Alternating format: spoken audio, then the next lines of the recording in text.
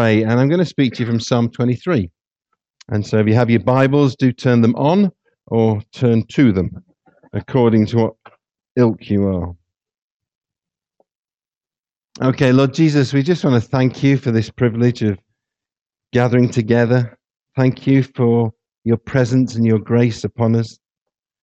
Thank you, Lord, that we're here for a purpose, to encounter you, to meet with you, to be strengthened, challenged, motivated by you. And so, Holy Spirit, I want to say, would you help me with this familiar psalm, that it's not so familiar we don't hear anything new? And would you help me to be clear, concise, and true to the passage, that you are glorified? In Jesus' name we pray. Amen. Amen. Psalm 23. I bet some of you could sing it to me, couldn't you? I'm going to read it. The Lord is my shepherd, I lack nothing. He makes me lie down in green pastures. He leads me beside quiet waters. He refreshes my soul. He guides me along the right paths for his name's sake. Even though I walk through the darkest valley, I'll fear no evil, for you are with me. Your rod and your staff, they comfort me. You prepare a table before me in the presence of my enemies. You anoint my head with oil, my cup overflows. Surely your goodness and love will follow me all the days of my life, and I will dwell in the house of the Lord forever. Now, David, as we know, was a shepherd boy. David, who wrote this psalm, he's a shepherd boy. He was a warrior. He fought some battles, both by himself and indeed as king. And of course, he was king. And what David is doing with this psalm is he's drawing from his experience. And he uses his experience predominantly as a shepherd to talk to us and describe to us who this Lord is. Now, we understand that shepherds in David's day are very different to the shepherds we see down the road. You see, a shepherd in David's day would lead from the front. He would walk ahead of his sheep, and his voice would be their distinctive call. They would recognize him by his voice, and so they would follow that voice. He would take them to pastures, but those pastures weren't just like the next field. This journey, in some cases, could take weeks in order for the shepherd to get them to the pasture that he knew they needed and would feast from. Shepherds also were warriors. David said, as he was a shepherd, when he was a shepherd boy, he killed a lion and a bear. These were not cute guys we see. These were blokes, and I'm not sure they had women in those days, but they should have done. But these were, just to get it right, yeah. But these were blokes who you did not mess with. Okay? These were guys you did not mess with. They carried a rod, which was a weapon. It was about 1 meter long. It was a bit like a mace. It had an iron tip at the end of it. That would be how he killed the lion and the bear, or anything indeed that attacked him. And he had a staff, or a staff, I forget where I am. He had a staff, and this was 5 foot high, so it's about here, and it would have a hook on it. And actually, it'd also be for resting. He would lean on it, but it also had a purpose, which we'll come to in a minute. The point is, the shepherds of David's era had no dogs, no drones above them, and no GPS traffic tracking on the sheep. It was just the shepherd, his rod, his staff, and his voice amidst all the dangers that would come their way. Interestingly, David's psalm, this shepherd psalm, is picked up later in the history of Israel by prophets. The prophet Jeremiah in chapter 23 and Ezekiel in his book, chapter 34, spoke and used David's psalm to further describe the relationship between God and Israel. There's some encouraging bits in it, and actually some not encouraging bits. Ezekiel speaks of God shepherding his people himself. as others had abused them, had wounded them. And because of this and God's passion and heart for his people, God promised he would send his own shepherd, a good shepherd.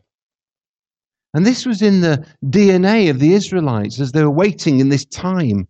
Remember, from Malachi to Jesus, as several hundred years when God didn't speak, they were holding on to these promises from the Old Testament prophets.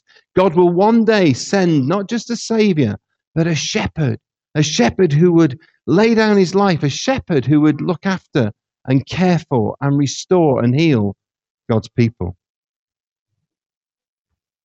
Can you imagine if you were in Jerusalem on the day when Jesus arrives, and very shortly later, he says this, I am the good shepherd. The good shepherd lays down his life for the sheep. We can read that verse, can't we, and think, oh, that's cute. But actually, when you put it in context of the Israelites desperately longing for, where is this shepherd? And Jesus arrives and announces, I am the good shepherd. You think, wow, Jesus was clearly saying, I am the one God sent. I'm here. And he goes on to say how he's going to lay down his life for us. So as we look at this psalm, we are looking at Jesus. For he is that good shepherd who laid down his life for you and for I. So the first verse, the Lord is my shepherd, I lack nothing. This is a statement of trust. It's a declaration of David's utter confidence in the shepherd, Jesus. And it's a statement for you and I. It's not a cute phrase, it's a declaration. The Lord is my shepherd, and I lack nothing. It's a statement of trust. For sheep were defenseless. If you've ever, with due respect, the only good thing about sheep is eating them, isn't it? Because they're pretty hopeless creatures, aren't they? No, come on. They're smelly, they're dirty, they're defenseless, they've no weapons in themselves to ward off predators. They've no skills, really, other than just running around fields and gathering in the same group. And they're very easily frightened. And actually, to say the Lord is my shepherd as a sheep, because that's how David's portraying it, is a statement of, boy, I'm such a wimp, frightened, fearful, but actually the Lord is my shepherd. I lack nothing. There's nothing I lack. Listen to this from a book. The Lord is my shepherd, among other things, means I have no police protection. In those open, trackless spaces, the traveller and his companions are alone. Thieves, wild animals, snakes, sudden blinding dust storms, water shortages, loose rocks, furnace-like heat are all potential threats to any traveller. All of this was affirmed in the 12th century in the Armenian Orthodox tradition through the extensive commentary on the Psalms composed by Archbishop Nerses. He wrote this, the Lord is my shepherd. In other words, I wandered in the midst of beasts, dogs, and bulls that surrounded me. Lions opened their mouths and wished to ravish me. I was terrified, and because of fear I made treaty with the Saviour. Therefore do not be afraid, O my soul, for he is my shepherd, and I shall want not. This is our Jesus. And David is saying, he's my shepherd. This is personal. I put my full and complete trust in him. Now, Jesus is who he is. But the point is, it's not until you and I choose to put our faith in him and our trust in him that actually he becomes my shepherd. You can look at this and say, well, he's a shepherd, but it's only when we personally choose to commit our lives to following Jesus does he become my shepherd. You can be a nice person, as I'm sure every one of you are. You can have gone through all kinds of religious ceremonies, all kinds of things that have happened to you by your parents and since.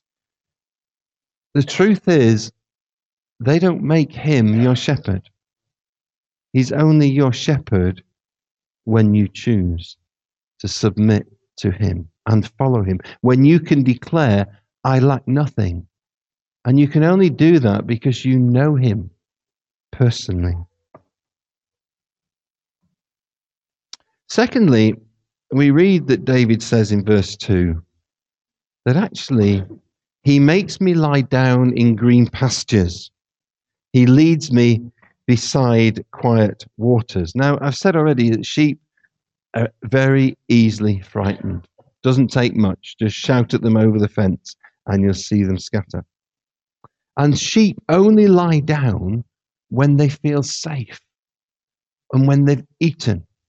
Like most of us as we get older, we like a lie down when we've eaten. But sheep particularly would only be relaxed and feel safe and lie when they've eaten in a safe place. What David is saying by this is his Lord, our Lord, provides and protects. You see, Jesus doesn't lead us to any old provision. The sheep need the best to feast on. And often, green pasture was in short supply in David's time. It wasn't just knocking around. You had to walk many days, if not weeks, to find it. And what David's saying is Jesus takes him to green pastures, not some dry old grass somewhere, but green, fresh, the very, very best.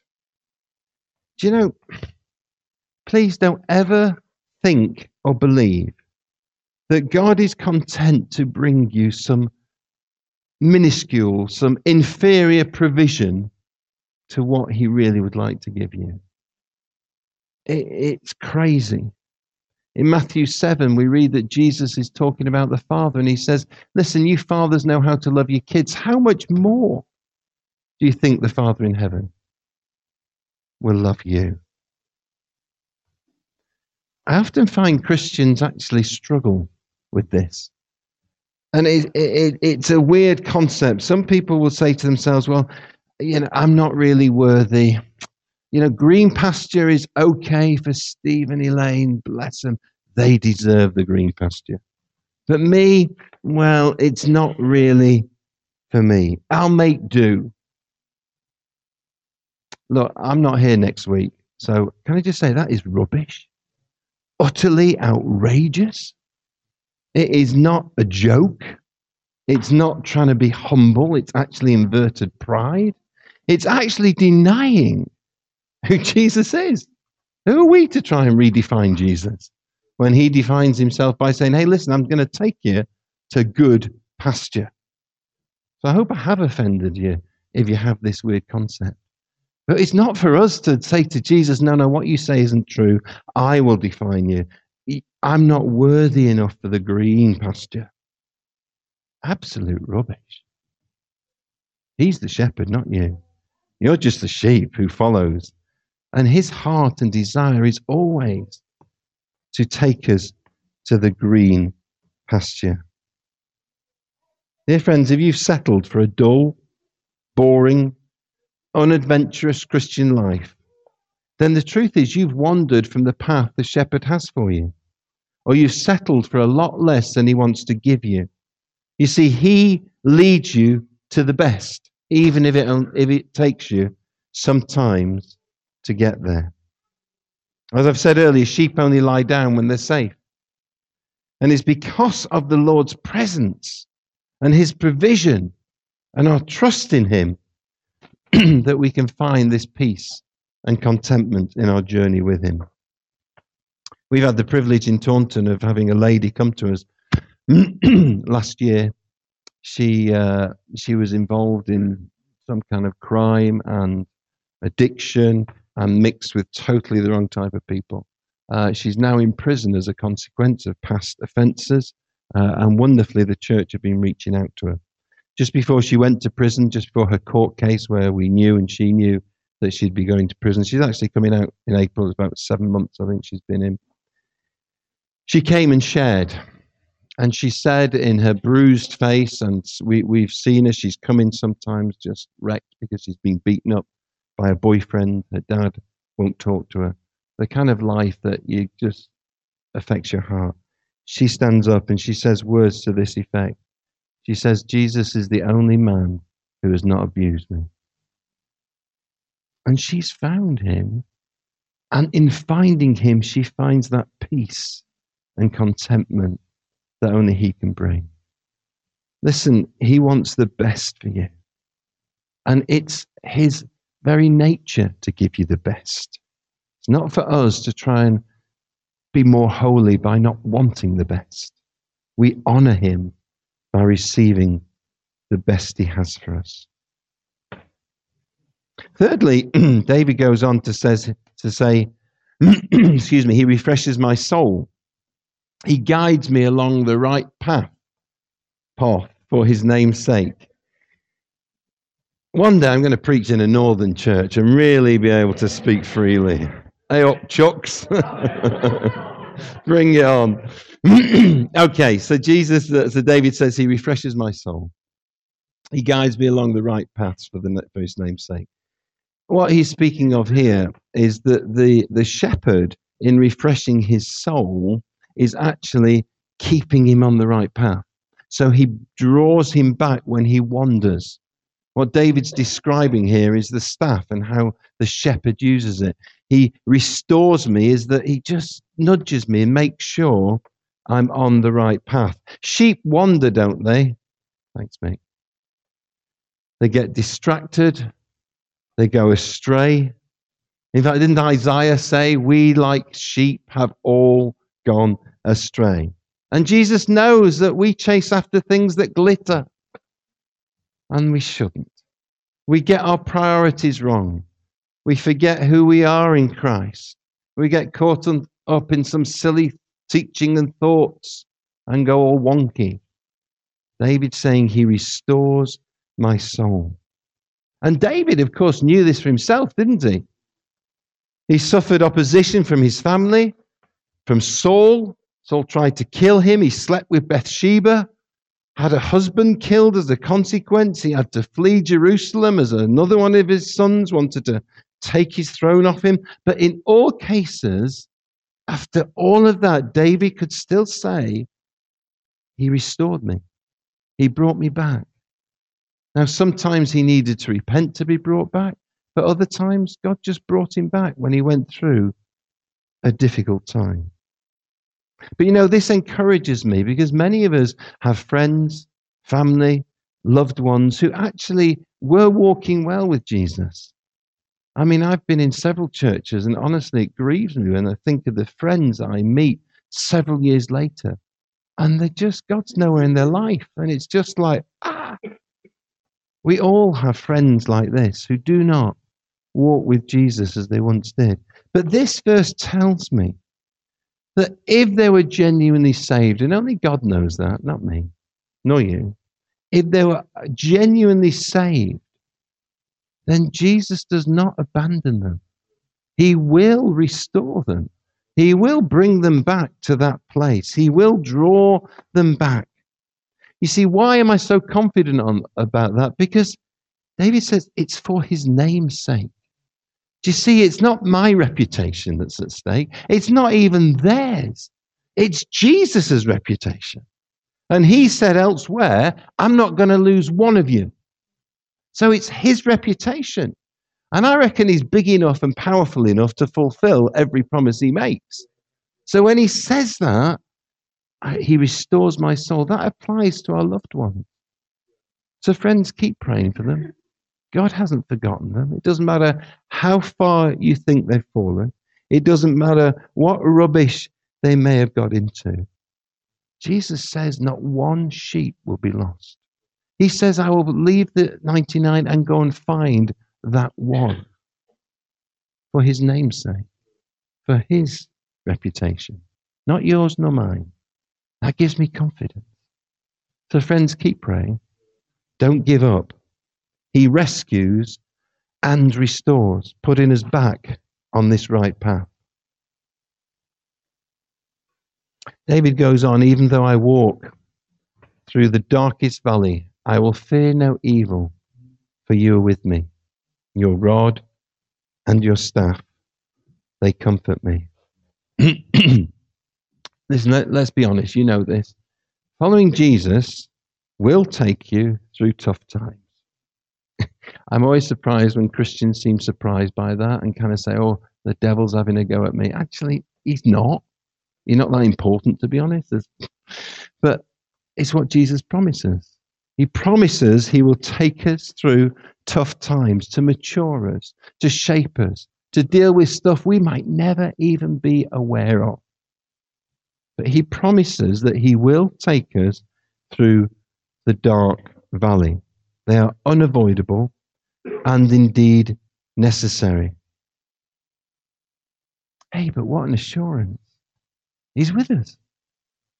He's with us through these dark valleys. And actually, we walk through them. There are no seats in them. There's no like bus stop. There's no like, oh, I'm in a dark place, I can't get out. Actually, get up. You shouldn't be like that. You're going through it. And he is with you. And there's an exit, even though you may not see it now. And most of us don't, because if we did, we'd probably rush onto it and then miss the lesson that Jesus wants to give us. But there's an exit. He leads us through these dark valleys. And these were dark valleys that David describes. It was dangerous being a shepherd. And he's assuring us that Jesus is always with us in these times. He's got his rod, his weapon to fight off predators. He's got his staff, a hook that gently will just nudge us to keep us on the right path and pull us back if we're wandering too far. Dark valleys are going to come, friends. And some of you may feel you're in them right now. But honestly, who would you choose to have with you?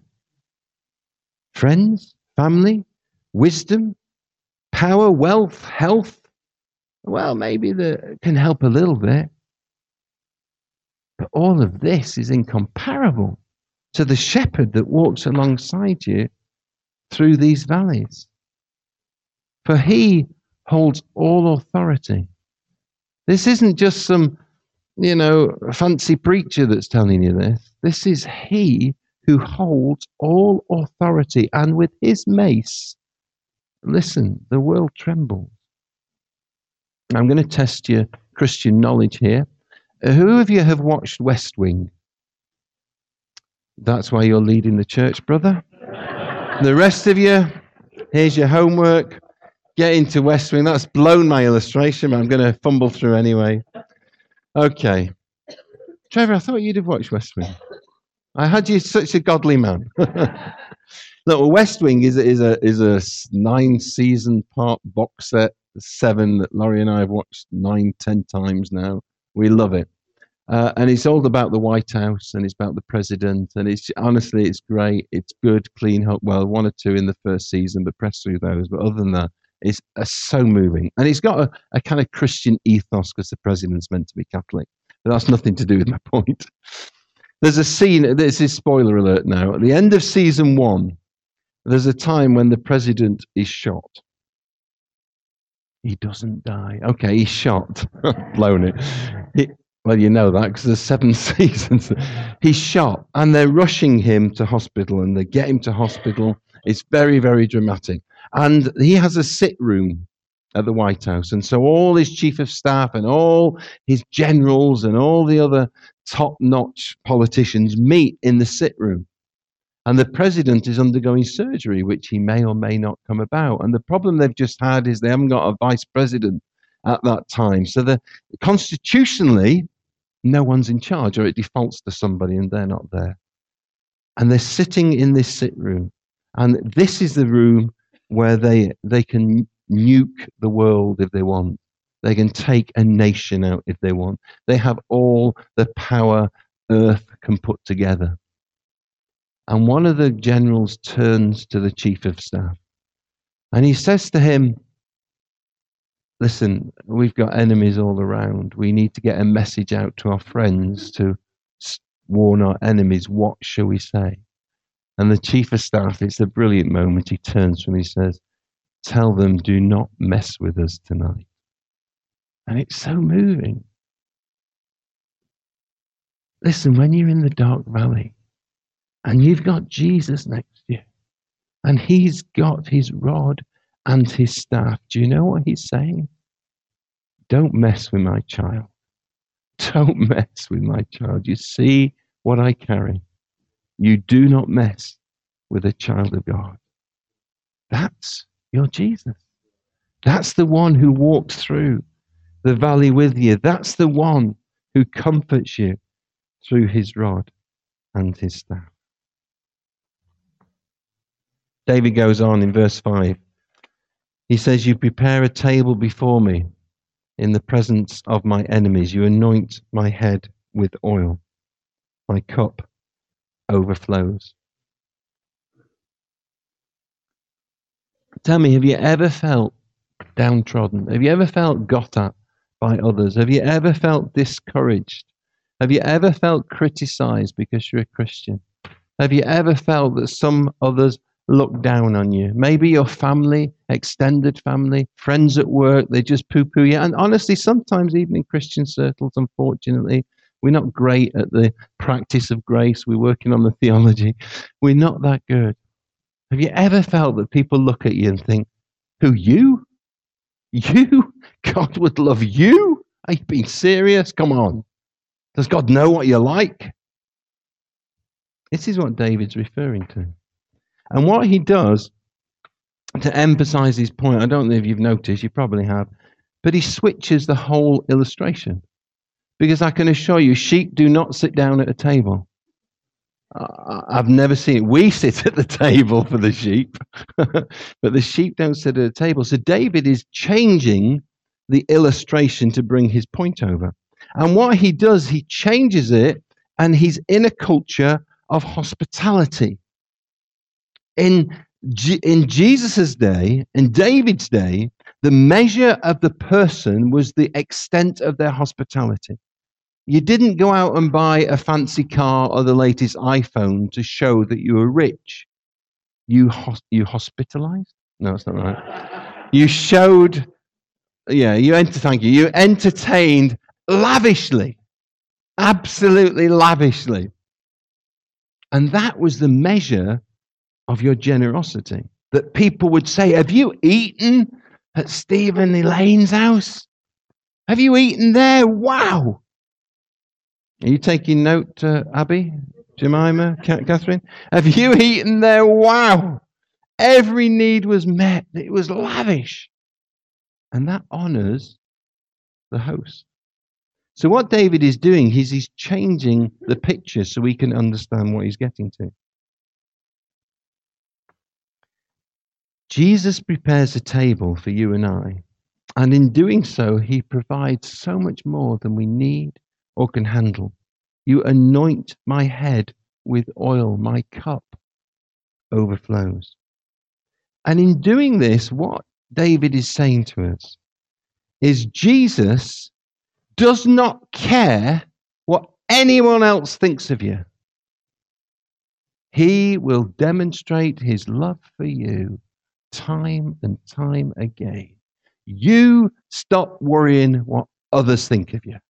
Because Jesus says, I'm going to prepare you a feast right in front of them. They are going to be open-mouthed and say, who, you? And I'm going to say to them, yep, that's my child. Don't mess with them. Isn't that beautiful?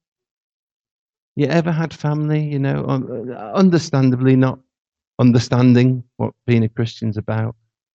Like, maybe they'd say to me, get a proper job. Although they never have, but I've heard stories like that. You ever had friends at work like, oh, you just need a crutch to lean on?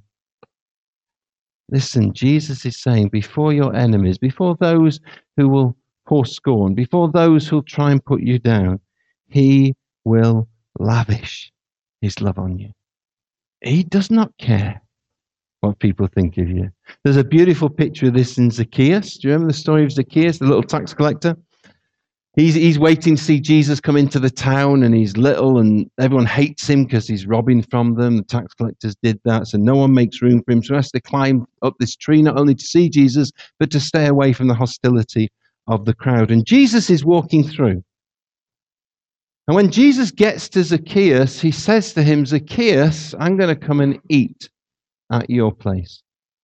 Now that was amazing. You see, the culture was the elders of the village or town that Jesus had come to, like the local celebrity, they would have the honor and the task of deciding where this person would eat. And it was an honor to bestow on them. So if I said to you, hey, I've chosen your house for Jesus to live at, you would be so honored. But of course, I would have the control and influence and all that. When Jesus walks through and he sees Zacchaeus, and he says, I'm going to eat at your place, Zacchaeus, he just totally offended all the elders of that village. He offended their plans and the posh people that they had arranged that Jesus would eat at. He just basically said, I don't care. And did you notice that in that passage, if you do, the aggression that was once towards Zacchaeus is diverted to Jesus. And now they're criticizing Jesus. How can he eat with sinners?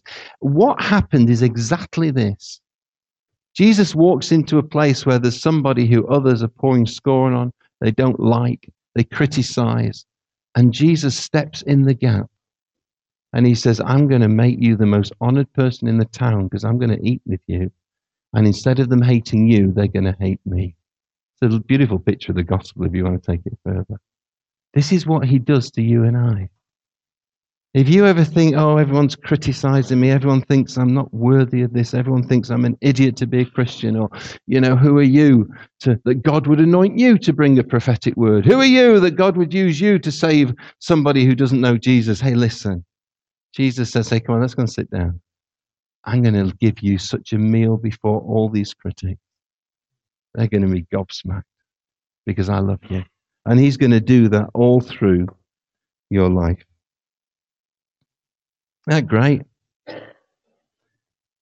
Verse 6, surely your goodness and love will follow me all the days of my life, and I will dwell in the house of the Lord forever. When the sheep set out, the shepherd leads. They don't know where they're going. But when they're coming home, the shepherd's behind because they do know their way home. You ever taken a cat and taken it for a drive and thrown it out the car? It's amazing how they find their way home. Just checking, that's all. Similar kind of picture. But when the sheep are coming home, the shepherd, I don't know why I do that, it throws me off. When the sheep are coming home, the shepherd is behind them. This is what David's saying. What is he saying? I've totally forgot. Oh, yeah, okay. So the shepherd is behind the sheep because the sheep know the way home. There's an assurance we have, dear friends, that I will sit at the banqueting table at the end of time or when Jesus calls me. That place is reserved. I don't care what you do to me, think of me, say of me, whatever. But I'm going to be there. You best get used to it with my northern humor. But what an assurance we have. An eternity with Jesus, and my getting there is utterly guaranteed. And along this way, I have the promise that his goodness, his mercy, his love will follow me all my days. It's this goodness that keeps us on the right path. It's his goodness that helps us say no to sin. It's his goodness that helps us order our priority. His goodness, you maybe could see it as the Holy Spirit's voice in us that's saying, whoa, Jeff, don't do that. Whoa, don't say that. Whoa, don't go there. That's his goodness because he sets a standard for us and he directs us and leads us and nudges us along that path. So he's going to get me there. It's his very nature of kindness, gentleness, and holiness that surrounds us on this journey. And his love is never missing, never deserved, never earned, and never short. But it's with me all the time. Paul wrote in Philippians 1:1, he who began a work in you may get you to the end. Did he? Of course not. He said, we'll carry it on to completion until the day of Jesus Christ, which for some of us, now I'm 60, getting sooner. That may be before he returns. But hey, either way, I'm going to get there. Becoming a Christian begins a journey, a relationship, a journey that will take us into good pasture and through some dark valleys where predators lurk to pounce, where others will be around us to throw scorn on us.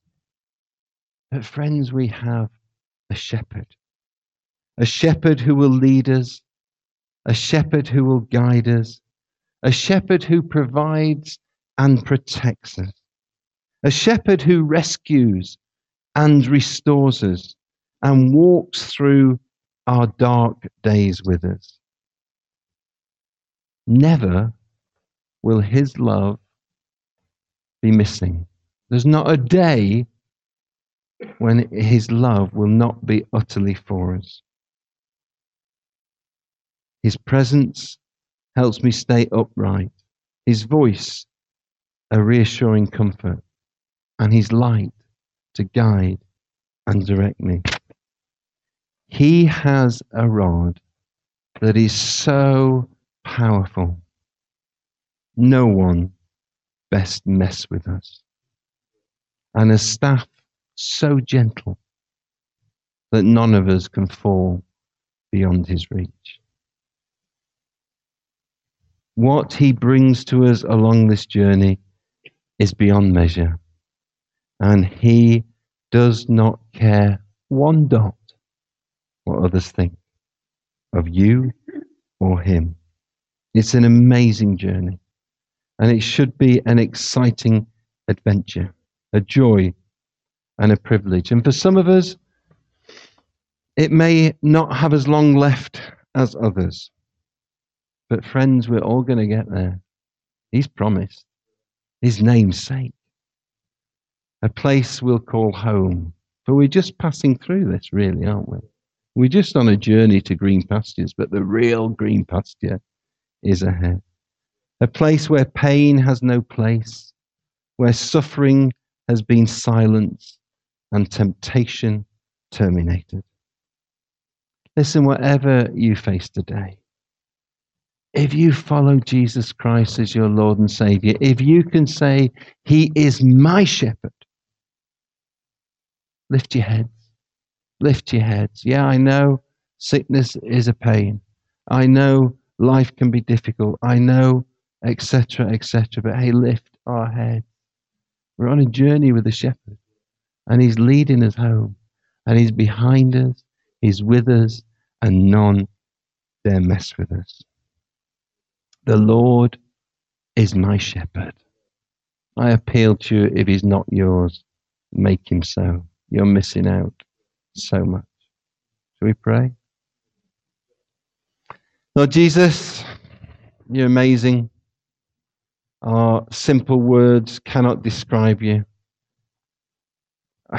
We can't describe how you make us feel. It's so hard. But we know you are with us. We know you love us. We know you protect and provide and guide us. Lord, I want to pray especially for all brothers, sisters, family, loved ones, parents, friends whom we've seen walk in churches but are not walking with you. Lord, for your name's sake, I pray, bring them back on the path that they walk well with you. But we love you, Lord, and we thank you for the privilege of this journey, for your glory. Amen? Amen. Amen.